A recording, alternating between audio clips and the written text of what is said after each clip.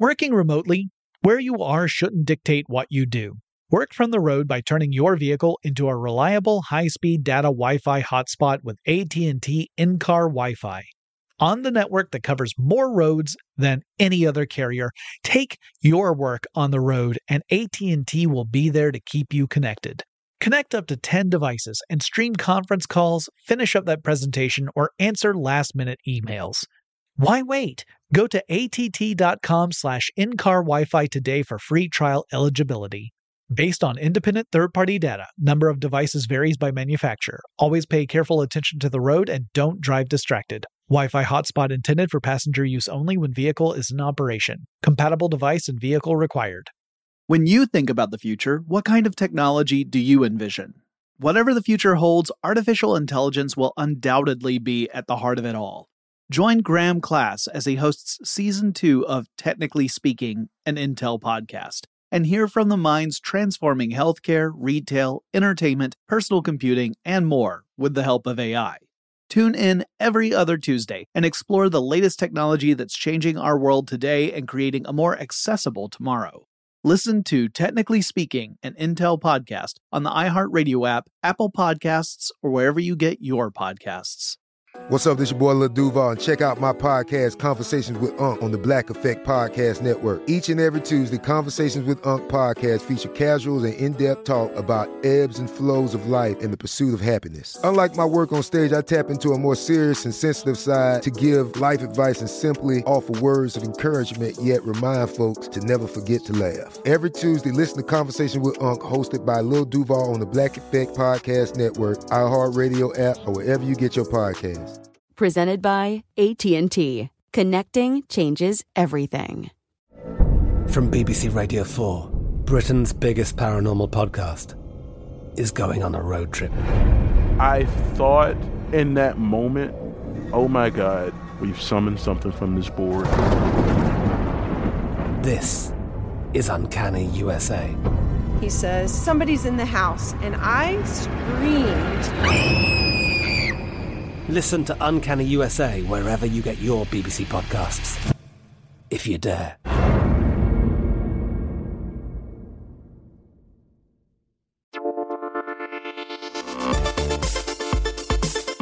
Welcome to Tech Stuff, a production from iHeartRadio. Hey there, and welcome to Tech Stuff. I'm your host, Jonathan Strickland. I'm an executive producer with iHeartRadio, and how the tech are ya? All right, friends, we're soldiering on in our extremely long series about the history of online social networks. I believe this is the 5th episode in that series at this point. And by my reckoning, we have gone from the mid-1990s up to 2010 or so. And so far, if you've been following this series, you've probably noticed there have been some waves of similarities in networks as they have emerged. So early on, we had really simple networks designed to either connect or reconnect people, with the emphasis gradually shifting to the reconnect for most networks, as people were finding their real-life friends and family in this strange new world of the internet. Following that, we learned about some journaling sites that let users keep an ongoing weblog or blog about their lives and hopes and dreams and thoughts. It was part personal diary, part showcase for your work. A lot of those sites are still around today. Many of them have gone through massive changes, including changes of ownership over the years. I'm looking at you, LiveJournal, owned by a Russian company at this point. Then we had an age where profiles became a really big thing, like Facebook and MySpace really grew in this era, where people would create a sort of home base online, and then they would reach out from that home base. There was also a surge of niche-oriented social networks around this time that appealed to specific demographics like dog owners or people who knit. I didn't really talk about Ravelry, but that's another example of a social network that was catering to a niche audience. Also a really exclusive social network for a while, like it was invitation only. Anyway, then we get to a bunch of services that focus on microblogging, ditching the long journal format for short, sometimes witty or pithy messages. This would be your Twitters, your Pluriks, your Jaikus, and to a lesser extent, your Tumblrs, because Tumblr obviously is more than just short blogs. And that was the next entry, really. And now we're coming up to the latest in this series. We're up to about 2010, and we get to Pinterest, the picture-perfect social network, at least on the surface. But like many of the companies we've already talked about in this series, Pinterest has a dark side as well, and we'll get to that. But first, where did Pinterest come from? Well, it all began with Ben Silbermann. He had worked for Google before he set off to go into business for himself. And first he attempted to create an e-commerce app for the iPhone that he called Tote, T-O-T-E. But apparently users found the design of Tote too complicated. And I can believe that. It sounds like something that can happen when you consider that Silbermann came from Google, because we all know Google's projects are driven by engineers, and sometimes that shows. Not to say that the products are bad, but they work the way an engineer would put it together. And for people who aren't engineers, it can sometimes come across as needlessly complicated. Anyway, Tote fumbled the bag, as it were, and Silbermann teamed up with Evan Sharp and Paul Sciarra, who came out of Facebook and Radius Ventures LLC. And together, these three brainstormed an idea that would be around an image-based social network, like photograph-based. Not necessarily images that you took yourself. It could be, but it didn't have to be. And it would be almost like a combination of scrapbooking and social networks where you could create image boards around themes. Maybe you create a board around the theme of Edwardian costuming. I can't tell you how many of those I've visited, and I'm not being facetious. Maybe you create a different board for things like scenic overlooks, places that just have a gorgeous view. Maybe you create a board that has interesting jewelry on it from various creators, or really anything else if you like. So they worked on their idea throughout 2009, and in March 2010, they launched the site with a closed beta. So just a small group of users who were testing it out, making sure that everything worked the way it was intended. They opened this up slightly, and then people in the beta program were allowed to send invites to others, but it was still otherwise a closed beta. And like we've seen with other entries in this series, that kind of exclusivity and controlled entry drove up interest. Like I said in previous episodes, everybody wants to get into the club that barely lets anyone in, because you want to be one of the cool people. We'll hear that again before we're through with this series, because once upon a time, I got to be a cool person. It didn't stick, obviously. But we're still talking Pinterest here.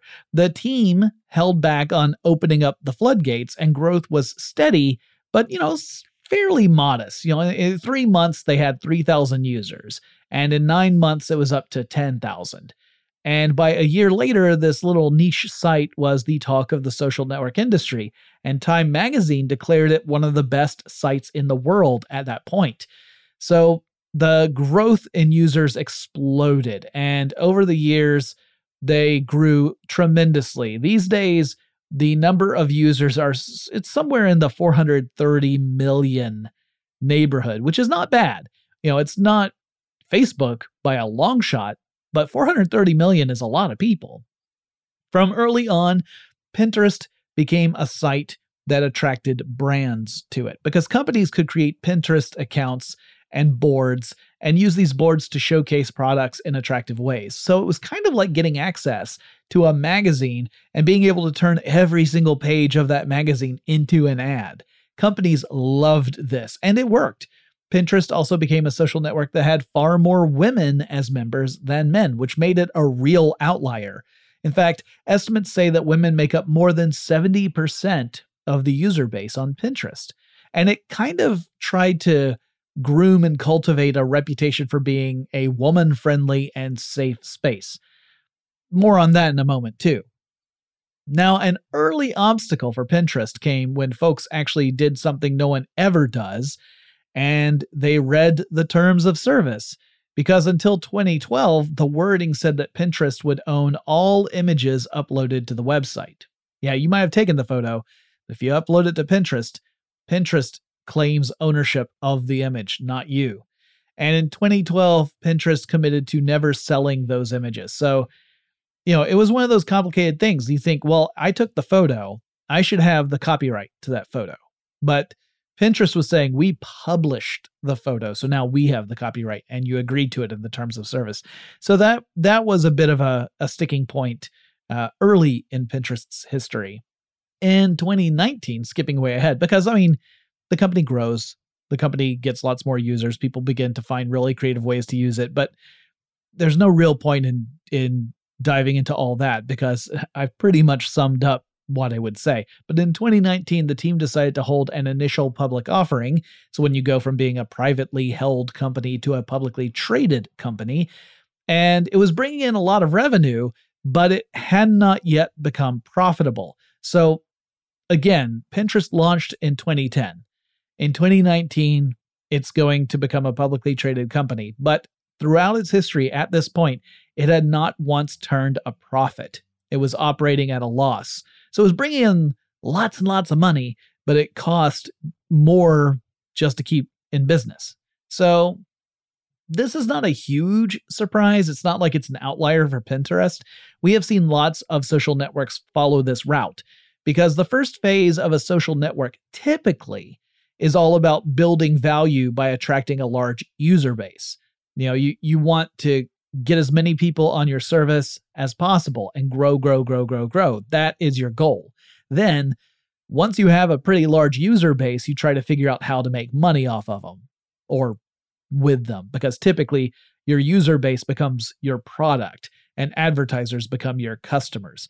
Now, Pinterest would not post its first profit until 2021, which is last year when I'm recording this. Anyway, in 2019, the company went public. Now, at its height, the stock was valued at $85 per share. However, as of this recording, it's around $23 per share, which is a fairly drastic drop-off, but we've got a bigger one later in this episode. Earlier this year, back in June 2022, Ben Silbermann stepped down as CEO. He had been in that position since 2010, and he stepped down. He is now the chairman of the board, and a guy named Bill Ready has taken the helm of Pinterest. And I guess you could say that Bill was prepared to do the job. Anyway, Ready comes from companies like PayPal and Google and has a long history on things like monetization.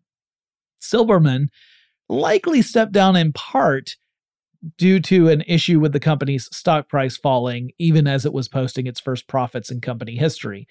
But then there's also this dark stuff that we need to talk about that came to light over the past couple of years. So in 2020, two former Pinterest employees came forward, two women who accused Pinterest of being a culture where things like racist and sexist behavior were running rampant within the company, and that there were issues with pay inequality, and that the company was known to take retaliatory actions against employees who spoke out about this kind of stuff. Then Frances Brower, an executive with Pinterest, sued the company on the grounds of gender discrimination and retaliation. Shareholders began to sue the company as well because of these kind of issues. Employees staged a digital walkout of Pinterest. So my guess is these actions collectively also contributed to Silbermann's decision to step down. Now, Pinterest would settle Brower's lawsuit for $20 million and had an additional $2.5 million earmarked for charities that help, women and people of color within the tech sector. Meanwhile, one of the women who stepped forward in 2020 would end up working with California lawmakers to draft legislation that protects employees who speak out against their employers. So it's legislation that really comes down hard on things like retaliation. Then we have the matter of Christine Martinez. She claims she is the unacknowledged co-founder of Pinterest, that she worked as an unpaid consultant when Silberman and Sciarra and Sharp were brainstorming on how Pinterest would work. She filed a lawsuit that specifically named Silberman and Sciarra, claiming that they had listened to her advice. She had served as a mentor and a counsel for them when it came to designing a product that was really targeting women users. So she says they didn't know anything about appealing to women, so they turned to me and I gave them guidance. She claims to have been the person responsible for deciding that users would organize images on boards, and that she played a part in creating the terminology of connecting an image to a board and calling it an action of pin it, like you pin it to your bulletin board. Now, unfortunately for Ms. Martinez, she never had any sort of written contract with the creators. It's not like she was an official contractor or consultant or anything like that. It was all more of a verbal agreement. She says there was an understanding she would be compensated should the company ever become a success. And when Pinterest went public in 2019 and there was no check in the mail, she says she realized that she was not going to be compensated and that the co-founders, she says, were engaged in idea theft. Thus, she files a lawsuit against the company. Now, the lack of documentation makes it seem to me like Ms. Martinez has a pretty tough case to make, even assuming everything she says is accurate. For the record, I have no reason to doubt her. It's just that there seems to be little in the way of corroborating evidence at this stage. But again, I'm not involved in the trial. There could be tons of stuff, and I'm just not aware of it.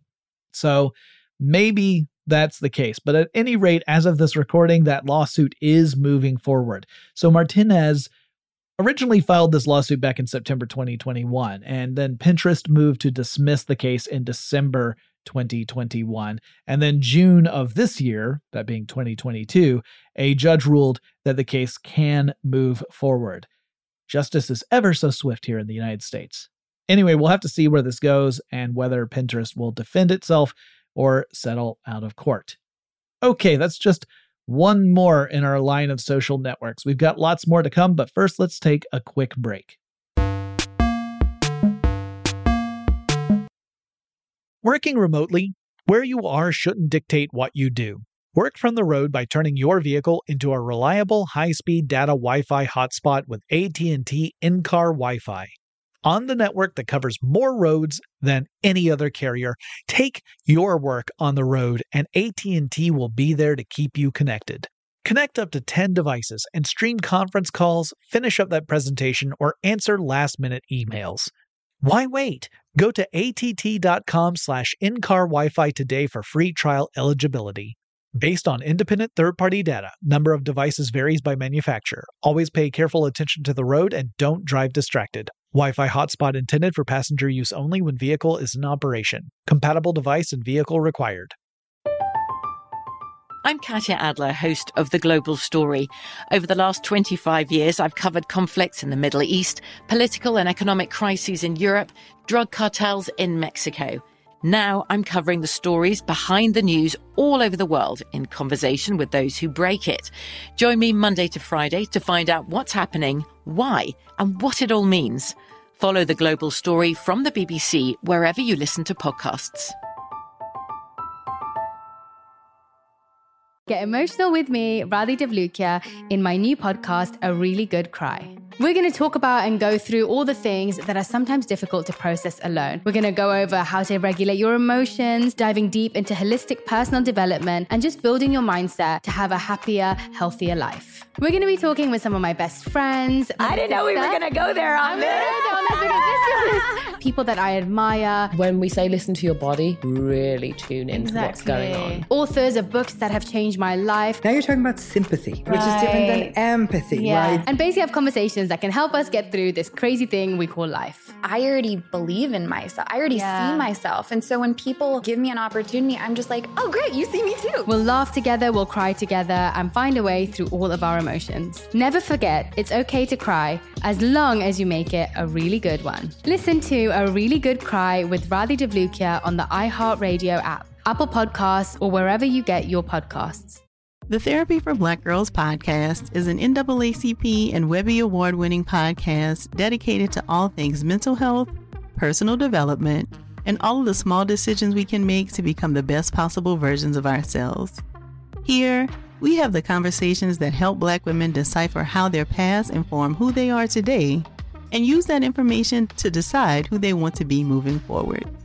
We chat about things like how to establish routines that center self-care, what burnout looks and feels like, and defining what aspects of our lives are making us happy and what parts are holding us back. I'm your host, Dr. Joy Harden Bradford, a licensed psychologist in Atlanta, Georgia, and I can't wait for you to join the conversation every Wednesday. Listen to the Therapy for Black Girls podcast on the iHeartRadio app, Apple Podcasts, or wherever you get your podcasts. Take good care, and we'll see you there.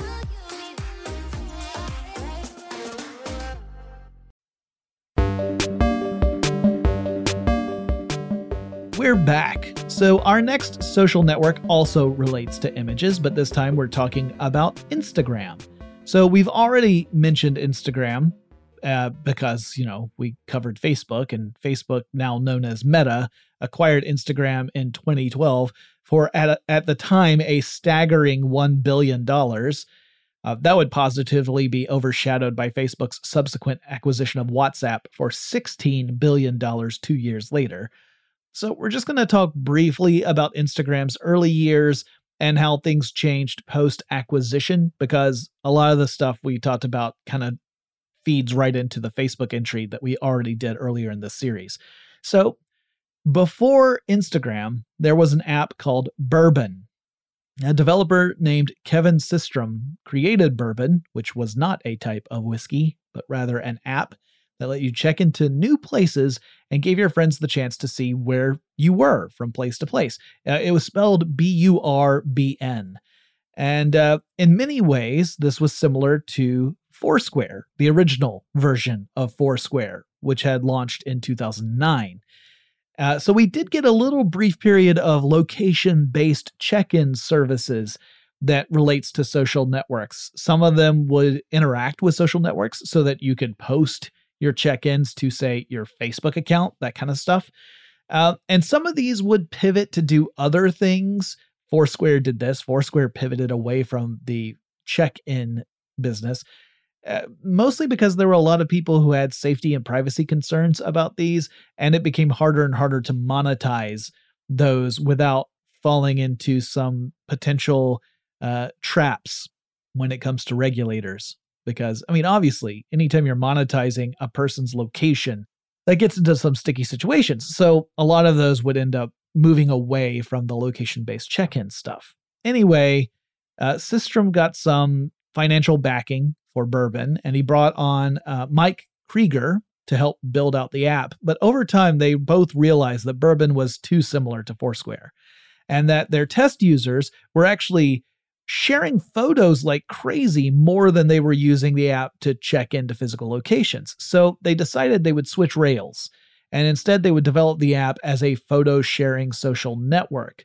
But they wanted to change the name as well. And they came up with the name Instagram because it's a play on the phrase instant camera and on the word telegram, which I'm guessing all of y'all already knew, but I thought I would just throw it in there for, the sake of being complete. Now, as Instagram, the app launched in October 2010, initially just for iOS. Within 3 months, the app had more than 1 million users, so it was off to the races. A month and a half after that, they were up to 2 million users. The trajectory of growth outpaced earlier social networks like Facebook and Twitter. They were just on a rocket ship, really. And I'm guessing that's why Facebook would ultimately come forward with an offer to buy out Instagram, because as anyone who has paid any attention to Facebook/Meta knows, the company typically tries to do two things if any other service starts to gain some traction against Facebook's other products. First thing they will try to do is buy it. And if that fails, they will try to copy it in an effort to keep people on Meta/Facebook platforms. Because we all know if you're spending time on someone else's service, well, then you're spending less time on Meta's services, and that's bad for Meta's bottom line. But we're not quite up to the acquisition just yet. The early Instagram allowed users to post images, to leave comments on other people's images, and to follow other users. And that was about it. A little less than a year after launch, Instagram would introduce options that would really change things up, make things more attractive for Instagram. They included some digital filters and some image editing features. At the same time, iPhone's cameras were improving, so it was kind of a perfect convergence of the hardware improving and the software giving more options that attracted new users. And now users could tweak their photos, even adding camera effects before sharing them with their followers, and it really made Instagram pop in popularity. In 2012, Android users would finally get a chance to use Instagram, as there was now an Android version of the app. And not too long after the Android version came out, Facebook announced its intent to acquire Instagram. Now, when Facebook bought Instagram for $1 billion, the startup app company was really small. Like, there was a baker's dozen worth of employees. And for those of you who aren't familiar with what a baker's dozen is, that means 13.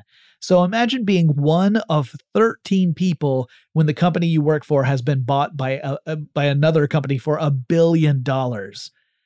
That had to be a heck of a day. So Facebook buys Instagram, probably because of a combination of factors like a desire to scoop up competition, because they didn't want the fact that, Instagram was attracting younger users. Facebook was kind of already having an issue in attracting young users. Like, the users they had in droves, but it was getting harder and harder to convince younger people to come into the service. Whereas Instagram, that was really attractive to a lot of young people. So one thing Facebook was doing was buying audience. But another reason was that they did not want some company like Google or Twitter to get hold of Instagram and potentially get a leg up on Facebook. Now, at the time, the folks at Instagram were assured that they would remain in charge and they wouldn't really have to worry about Facebook interfering with Instagram's operations too much. But as time would go on, the team at Instagram would see Facebook both direct Instagram to incorporate specific features, as well as it would lift some of Instagram's functionality for other Facebook products, and thus kind of make Instagram less special as a result. So Kevin Systrom and Mike Krieger both chose to leave Instagram in 2018, which was coming at a tough time for Facebook, though you could argue not nearly as tough as this past year has been in many ways. So by 2018, Facebook was already known as essentially celebrating the death of privacy, which it was getting flack for. But the company was also in the spotlight due to issues like Cambridge Analytica, foreign intelligence scandals, concerns about misinformation campaigns, and more. Obviously, a lot of that has not changed in years since. In fact, some of it has just expanded to other types of misinformation, like when the pandemic broke out and COVID misinformation ran rampant on Facebook. Anyway, the initial word was that Systrom and Krieger wanted to set out to make something new. And it was about a year after that, in 2019, when publications like Wired and The Verge started to publish articles that gave more details into what may have driven the co-founders to leave the company they created. And there were a lot of them. For one thing, apparently Instagram's popularity was a matter of resentment among certain Facebook staff, because they were looking at Instagram as pulling traffic away from Facebook proper, and so it became kind of a territorial thing. Now, it is never good when you have this kind of animosity between different departments within the same company. I know there's some companies that try to foster a sense of competitiveness against each other in these departments. I personally find that to be counterproductive for the overall health of the company, but what do I know? I'm not a billionaire. Anyway, making matters worse, Zuckerberg would say in an earnings call that Instagram's success was largely due to the support it was getting from Facebook. But as we've already heard in this episode, Instagram was already on an adoption trajectory that was way more aggressive than Facebook's own history. So it was tough because on one hand, Instagram staff were being hated on but because of their success. And on the other hand, their success was being claimed by the same department that hated them for being successful. So it was kind of a double whammy in that sense. But another issue was that there was increased interference and restrictions coming from Mark Zuckerberg himself. In particular, there was a time when Kevin Systrom was giving interviews to the press, and Zuckerberg subsequently passed an edict company-wide saying no one would be allowed to talk to the press unless they first got permission from either Zuckerberg or from Sheryl Sandberg. And I'm sure that rubbed Systrom the wrong way because it sends the message that he's not trustworthy, right? He can't represent the company well without permission. He's not towing the line. And y'all, I have been on that kind of situation in the past, not at iHeart, but in the past I've been in that same situation, and I can definitely tell you it feels like an insult. Anyway, like I mentioned before, Facebook was making demands on Instagram and lifting features for the core Facebook app, and all of that was just not what Systrom and Krieger wanted, and so they split. Anyway, that's about all I have to say about Instagram, as we did, as I said, cover some of this stuff already in the Facebook entry. Obviously, we've seen Instagram change a great deal over time. There's been a greater emphasis on algorithm-served content, so you're far less likely to see stuff that is from your friends and family that you follow, and more likely to see stuff that Instagram thinks you want to see. So for some people, that might be great because you're discovering stuff that you otherwise wouldn't know. But for others, it's very frustrating that you're not seeing the stuff you joined Instagram to see, right? Then, of course, Instagram introduced Reels back in 2020. It was a pretty obvious attempt to copy TikTok and convince users not to jump ship to the younger social network, which had limited success. But it's another example, again, if Facebook can't buy it, they try to copy it. There's also the ongoing concern that Instagram's model is causing harm to younger users, particularly to young women. So back in late 2021, Facebook whistleblower Frances Haugen shared internal documents from her former employer, and she shared them with journalists and lawmakers. And among those documents were discussions about how Instagram was potentially contributing to negative mental health conditions for young women in particular. That story is still unfolding. It prompted Facebook/Meta to scrap, at least for the time being, their plans to launch a version of Instagram targeting younger users, which gets into some pretty dark stuff. But I'm going to save the rest for another time because I'm sure I'll do episodes about Instagram in the future where we'll really dive into all that. Now, the same year Instagram launched, there was a similar social network called Path that took the stage. So again, we're seeing waves of similar networks hit at the same time. So this time we're talking about the centralized theme of a social network centered around sharing photos. Now, Path was founded by Dave Morin, a former product manager at Facebook, and the Napster founder, Sean Manning, and a former Napster engineer and future Slack designer named Dustin Moreau in 2010. So like Instagram, Path was a mobile-based social network service. In fact, it remained mobile-based throughout its history. It never had a desktop site. And it let users share photos with their friends and family. But unlike Instagram, Path limited how far and wide users could connect. So originally, the service would let users connect with up to 50 people max. And the implication was that Path is really something for users to rely upon with their close friends and family, but it's not trying to encourage you to share it with every casual acquaintance or friends of friends. This would eventually change over the course of the service's life, which, spoiler alert, would ultimately come to an end. Path is no longer a thing. Path would later increase the cap to 150 connections, and then ultimately would remove the cap entirely because while their approach was meant to give people a sense that this is really for your actual community of friends and family, that limitation meant Path was inhibiting its own growth. And it ultimately meant that Path would not reach a level of success and would fizzle out. Anyway, when it started off, Path had a similar feel to Instagram, which was the appeal for many users. And yet it felt smaller than Instagram, and that also appealed to a certain group of users.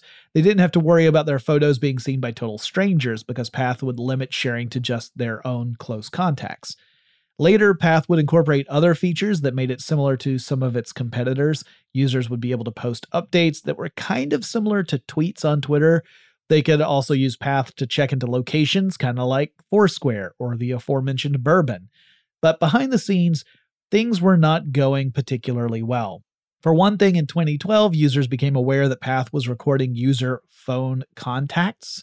So if you joined Path, it really meant handing the company your network of contacts, and at no point did Path apparently alert users to this, let alone secure their permission, which, that's a big no-no. And so the US government got very interested in Path and what data the company was actually gathering from its users and how the company was using that data. So the US Federal Trade Commission, or FTC, ultimately would fine Path $800,000 due to the company storing data belonging to underage users in particular. And the US government ruled that Path would be subjected to review for every 2 years with regard to its privacy policies and practices. On top of that, Path was struggling to compete with other social networks like Instagram. It eventually hit a peak of around 15 million users, which is decent, but the company still had a fraction of the users that were found on bigger social networks.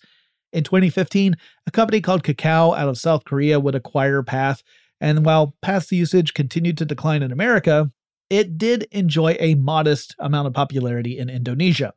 However, even that would not be enough to keep Path going, and in the fall of 2018, Kakao announced that Path would shut down, which it almost immediately did. Okay, we've got some more to get through before the end of this episode, but first let's take another quick break. Working remotely, where you are shouldn't dictate what you do. Work from the road by turning your vehicle into a reliable high-speed data Wi-Fi hotspot with AT&T in-car Wi-Fi. On the network that covers more roads than any other carrier, take your work on the road and AT&T will be there to keep you connected. Connect up to 10 devices and stream conference calls, finish up that presentation, or answer last-minute emails. Why wait? Go to att.com/in-car Wi-Fi today for free trial eligibility. Based on independent third-party data, number of devices varies by manufacturer. Always pay careful attention to the road and don't drive distracted. Wi-Fi hotspot intended for passenger use only when vehicle is in operation. Compatible device and vehicle required. From BBC Radio 4, Britain's biggest paranormal podcast is going on a road trip. I thought in that moment, oh my God, we've summoned something from this board. This is Uncanny USA. He says, somebody's in the house, and I screamed. Listen to Uncanny USA wherever you get your BBC podcasts, if you dare.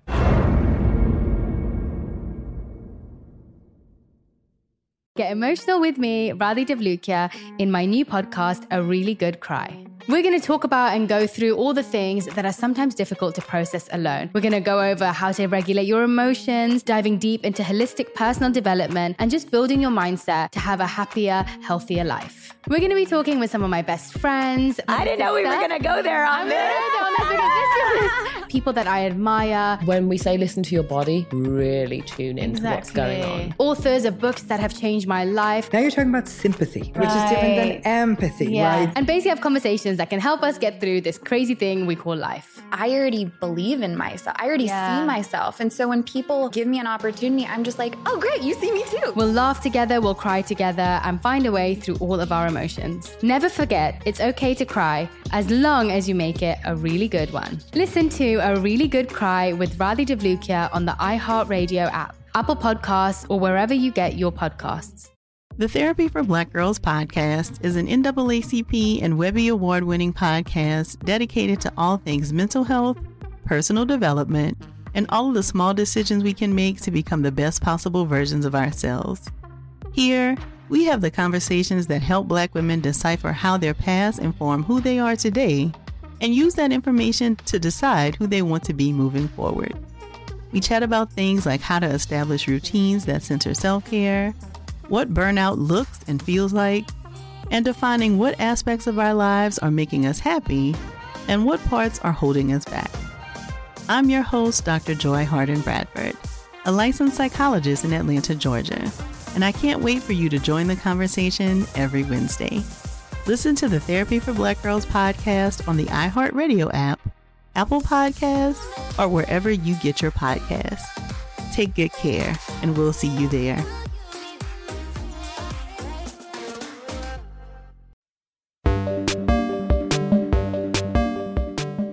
Okay, we're back. We're up to 2011, and that's when we get a flagship product that would mark another concept in social networking. And this time, it's the concept of disappearing content. As in, this product adopted the idea that people should be able to share information, and that information should have a limited lifespan. And after a given amount of time, it disappears forever. And I am, of course, talking about Snapchat.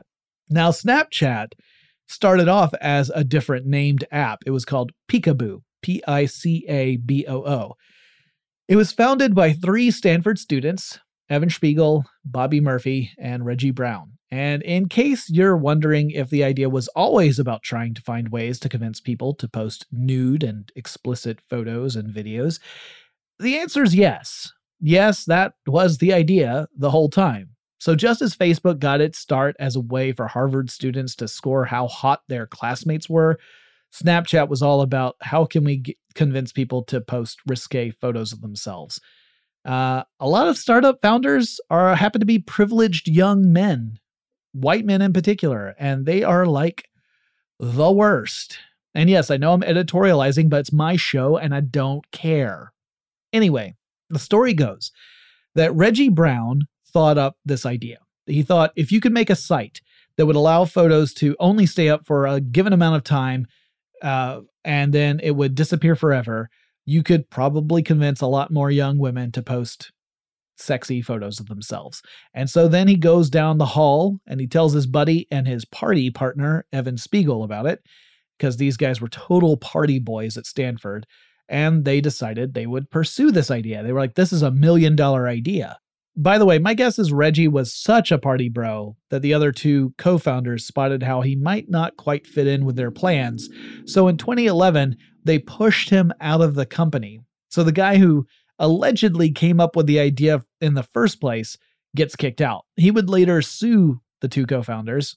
He successfully would be awarded more than $150 million. But importantly, that was in cash, not in a stake in the company. Which really important because when the company would go public eventually in 2017, it turned the other co-founders into billionaires. So he got $150 million, but the other 2 became billionaires. That same Reggie Brown would later get into trouble with the law a couple of times for doing stuff like allegedly driving recklessly in luxury cars in South Carolina and also allegedly harassing neighbors. He even had a warrant out for his arrest at one point, but apparently had left South Carolina at the time. But I don't know much else about what's happened to him in the years since. Anyway, that's all gossipy stuff. Let's focus on the app itself. So Peekaboo launched for iOS in 2011. Brown gets pushed out of the company not long after that. By September 2011, Peekaboo changes names to Snapchat. A year later, Spiegel would write in the first blog post for the company, so this is 2012, a sort of pitch for the app, which had already been out for a while. And surprise, surprise, he left out the bit where the guys developed it in the hopes of seeing women take off their clothing. Instead, Spiegel said that, quote, "We're building a photo app that doesn't conform to unrealistic notions of beauty or perfection, but rather creates a space to be funny, honest, or whatever else you might feel like at the moment you take and share a snap," end quote. So now the emphasis was really just on real-time, ephemeral photo sharing. A snap, a photo, in other words, would stay open for 1 to 10 seconds, depending on what the user had set for that photo, and then it would disappear. So you'd get a chance to see it, and then it was gone.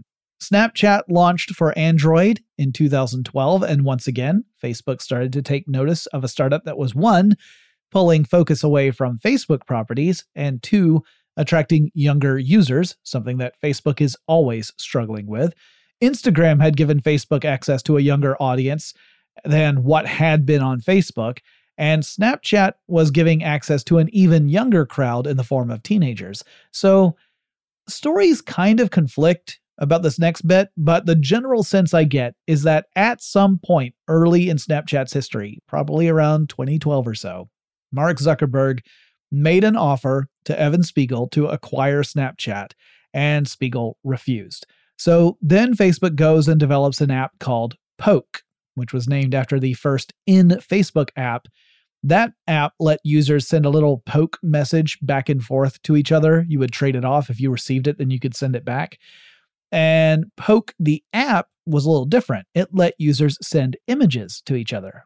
Images that would automatically delete after viewing or after going unviewed after a certain amount of time. Essentially, it was copying what Snapchat was already doing. And again, if Facebook can't buy its competition, it tries to run them out of business by emulating them.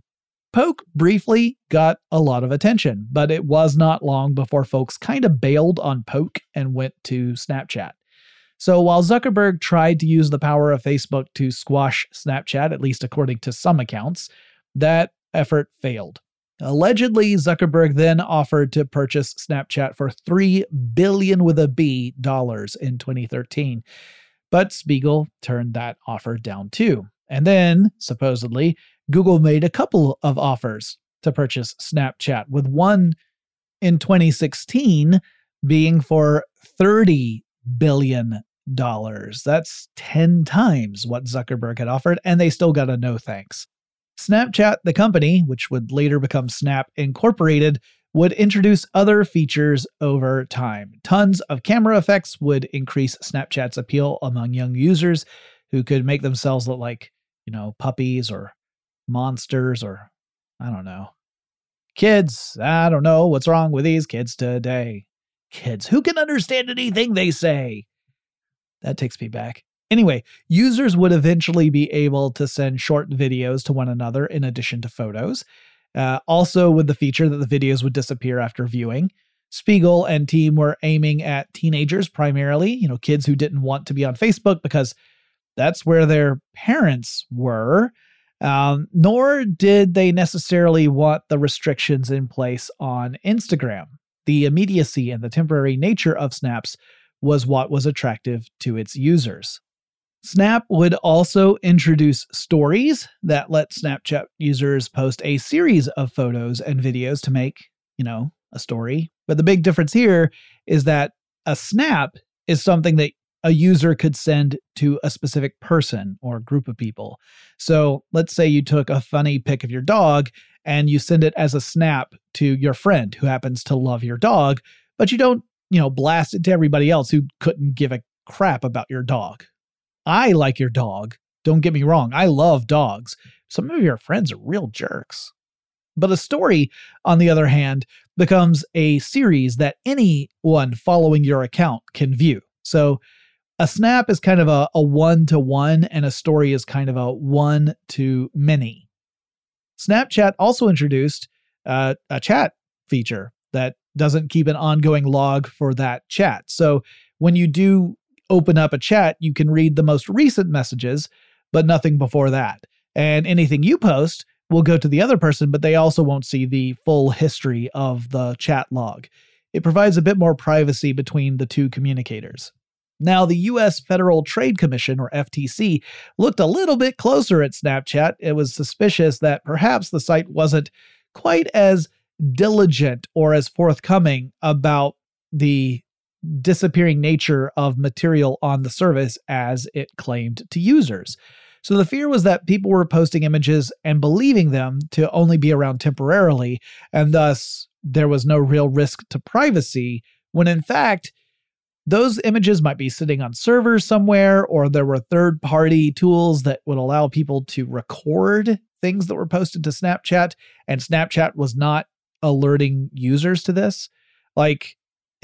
You could argue it's not Snapchat's responsibility to look after all these third-party things, but you could argue it is that's responsibility to let users know, hey, this is an issue, and they weren't doing that. So the FTC argued Snapchat had deceived users with regard to the disappearing nature of the media that was shared on the service.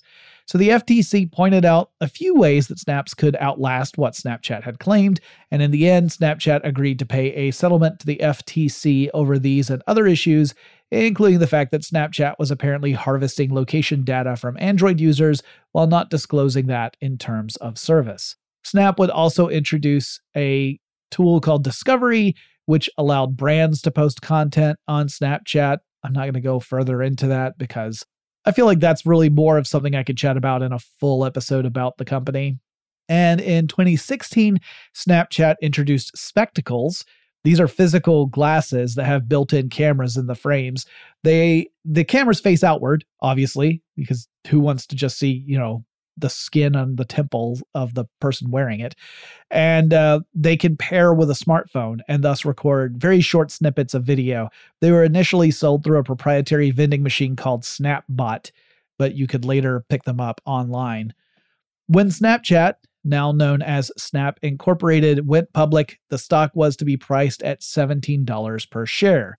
It would end up selling for more than that. It kind of had an up and down first day throughout the day, and it ended on $24.48 per share, so above what they had planned. That's good news for a company.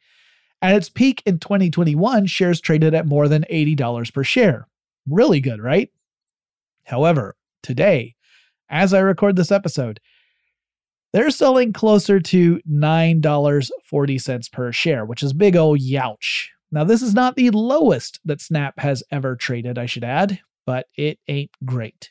This past year, Spiegel sent out a memo to all employees indicating that the company would be laying off around 20% of the workforce, and that it would also refocus on the three main areas of development, which are community growth, revenue growth, and augmented reality, with other areas receiving a reduced budget or being eliminated entirely. Recently, Evan Spiegel sent out another message letting employees know that he wants them back in the office for 80% of the week, so 4 days out of the week for most folks. Spiegel has indicated that he thinks that the company isn't seeing as much collaboration as it needs to succeed. This is in line with what we've seen with a lot of other criticisms that we've heard about working remotely over the last year or so. Honestly, I'm not sure how realistic that is. Like, does that actually have the big impact that business owners think? Or are these other factors in the economy having a much larger impact on companies? And one of the places that business leaders look to blame, a thing that they actually have control over, is whether or not their employees have to come into the office. Again, this is me editorializing, but I feel like some business leaders fret if they don't have more control over their workforce, if they feel like their workers are not there for them to look in on and make sure that they're actually doing their job as opposed to, slacking off or something. They just suspect that people won't do their jobs if they're not under the thumb of the boss at the office, which speaks very lowly of their opinion of their employees in my own estimation.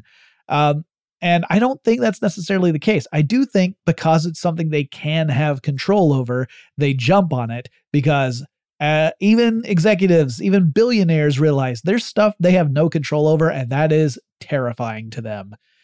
For the rest of us, we deal with it every day because we're not billionaires. So we have less control over lots of stuff in our lives, and we just cope. But billionaires, they're a delicate bunch. Anyway, they won't have to go back into the office until February of 2023. And then at that point, they're expected to spend 80% of the week there. I'm not sure what the reaction has been among Snapchat employees because this is fairly recent news as I record this episode. But I would imagine that a lot of people are not terribly happy about it.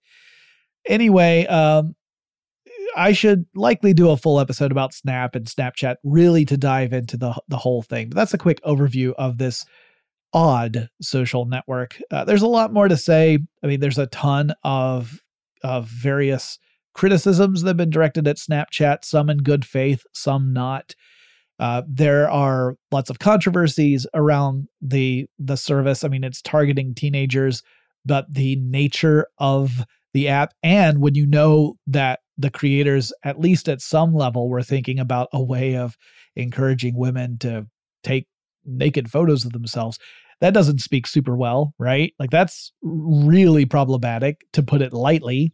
But yeah, I'll leave all that for a future episode because there's multiple sides to the story. I don't want to oversimplify it and say that this is all a lascivious attempt to encourage people to take risque photos. Snap has pointed out multiple times they actually have no way of seeing the content that's sent across their network.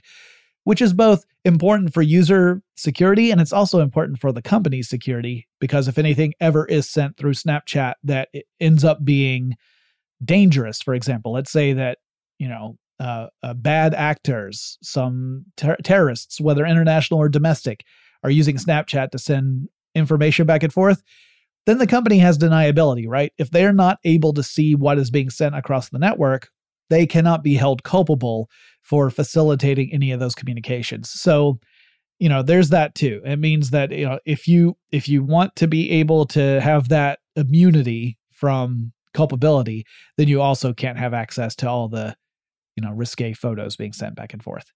Okay, that's it. I'm done being a prude. We'll sign off on this episode. We'll be back with more. We're coming up on a couple of other interesting entries and hopefully wrapping up this series. I hope in the next episode. We'll see. And in the meantime, I'm still working on the end of the year episode as well, where I'm looking at some of the big stories that have broken across 2022 in the tech space. If there are any that you think I should definitively include that don't involve Twitter and Elon Musk, because obviously those are going to go in, then reach out and let me know. There are a couple ways you can do that. One is you can download the iHeartRadio app. It's free to download, free to install and use. Navigate to Tech Stuff by putting Tech Stuff in the little search field, and you can leave a voice message by clicking on the little microphone icon. Leave it up to 30 seconds in length. If you like, you can let me know to use it in a future episode. I won't do it unless you tell me to. Or if you prefer, you can reach out to me via Twitter. The handle for the show is TechStuffHSW, and I'll talk to you again really soon.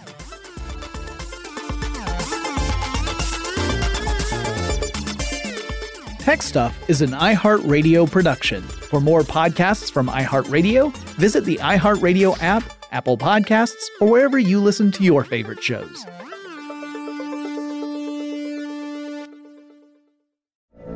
From BBC Radio 4, Britain's biggest paranormal podcast is going on a road trip. I thought in that moment, oh my God, we've summoned something from this board. This is Uncanny USA. He says, somebody's in the house, and I screamed. Listen to Uncanny USA wherever you get your BBC podcasts, if you dare.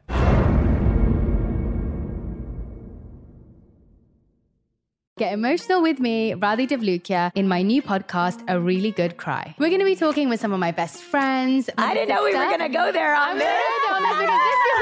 People that I admire. When we say listen to your body, really tune into what's going on. Authors of books that have changed my life. Now you're talking about sympathy, which is different than empathy, right? Never forget, it's okay to cry as long as you make it a really good one. Listen to A Really Good Cry with Radhi Devlukia on the iHeartRadio app, Apple Podcasts, or wherever you get your podcasts.